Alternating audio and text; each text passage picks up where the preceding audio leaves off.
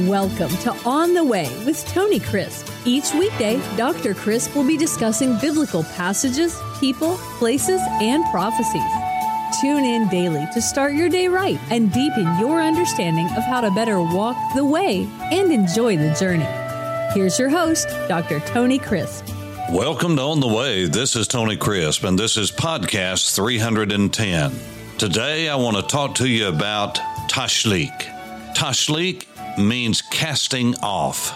We have a song that we sing in many of our churches, and I wish we would sing it more. What can wash away my sin? Nothing but the blood of Jesus. What can make me whole again? Nothing but the blood of Jesus. Oh, precious is that flow that makes me white as snow. No other fount I know, nothing but the blood of Jesus. The prophet Isaiah said, "Come, let us reason together. Though your sins be as scarlet, they shall be as white as snow. Though they be red like crimson, they shall be as wool." During this time of the year, especially on Rosh Hashanah, on Yom Teruah, HaZikron, that first day of the year, the Jews in the afternoon will many times take a walk to a running stream or to the ocean or to a sea, like the Sea of Galilee, a lake, and they will empty their pockets of whatever is in it after they've put stones in it that represent weights or something that can be sunk, or will have breadcrumbs, something that will be dissolved and washed away. And they will walk out beside a body of water and many times will allow the wind to catch the crumbs or to cast the stones or pebbles that are in their pockets as far as they can throw them into the water. And they'll watch the breadcrumbs dissolve and sink away. They'll watch the stones go out of sight. You see, this is symbolic of a new beginning, a new start. Casting off of that which is old that we have gathered along the way. There's none of us who have lived very long and walked with God that we do not have things that we pick up, bad habits, attitudes that we need to deal with, and God gives us this season to deal with those. You see, we need to confess to the Lord and seek the Lord while he may be found. We need to confess our sins to God in a time of finding out. That's right. When God convicts us of our sins, we need to deal with those immediately. You see, God's graciousness and mercy, his hesed, controls us as we walk with him. And it is his grace and mercy and goodness and generosity that he convicts us of our sin. It's like pain. Pain is good and can be good. Yes, it can be bad and too much when it overwhelms us, but sensitivity to pain will cause us many times to back off from things that could hurt us. I'm reminded of the prophet Micah. What a wonderful book. If you've not read it lately, you should read it all the way through. What a gift from God Micah was, Micah. And here's what Micah says in chapter 7, the last words of his prophecy after he has dealt with judgment and grace and everything that God does for us. Here's what he says in verse 18. Who is a God like you, pardoning iniquity and passing over the transgression of the remnant of his heritage? He does not retain his anger forever, because he delights in mercy. The word mercy there is not just an ordinary word for mercy.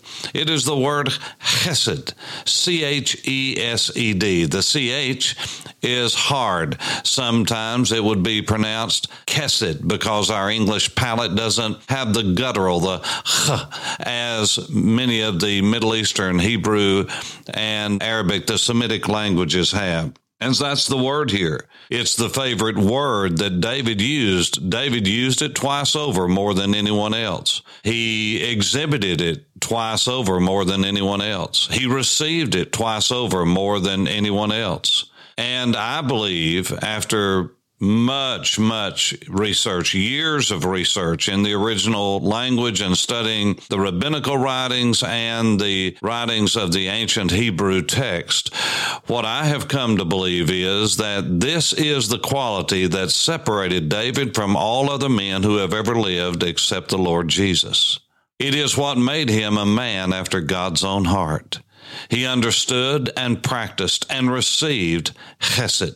And so the Bible says God does not retain his anger forever because he delights in chesed. And often I will talk with our Father, and I'll remind him of his chesed toward me and thank him profusely because his chesed has been profound toward me.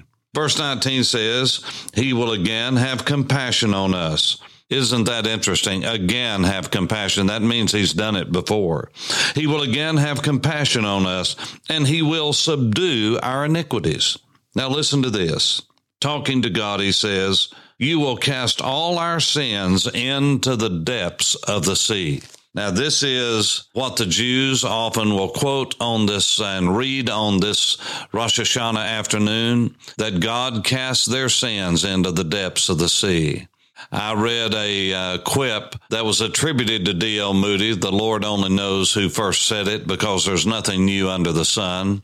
But it says that God cast all of our sins into the sea, and he posts a no fishing signs to everyone and anyone. I'm so grateful to God that our sins can be washed away. Yes, initially, when we come to salvation and God cleanses us from all sin and he washes our sin away, he forgives all that we have ever done, all that we will ever do. He justifies us from that. But justification in the book of Romans is a legal term, and it doesn't just mean that we are forgiven. It means we are declared righteous, not made righteous. We are not as righteous as Jesus in his deity, but Jesus put on our account the day that we came to know the Lord, the day when we passed from death into life, all of the earned righteousness, all of the obedience that Jesus lived out on this earth in perfect obedience to God, never sinning, neither was guile found in his mouth. The Bible says that's put on our account. It's reckoned to our account.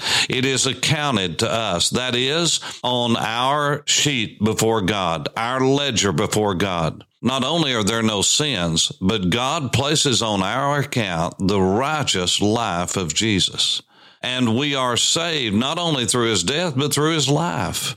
Not only his eternal life, his resurrected life, not only the life after resurrection, but we are saved through his life in his obedience to God. And so sometimes people will say to me, in quoting the book of Romans, they'll say, we are much more saved by his life. What life is he talking about? The life he had on earth or the life afterwards? Yes.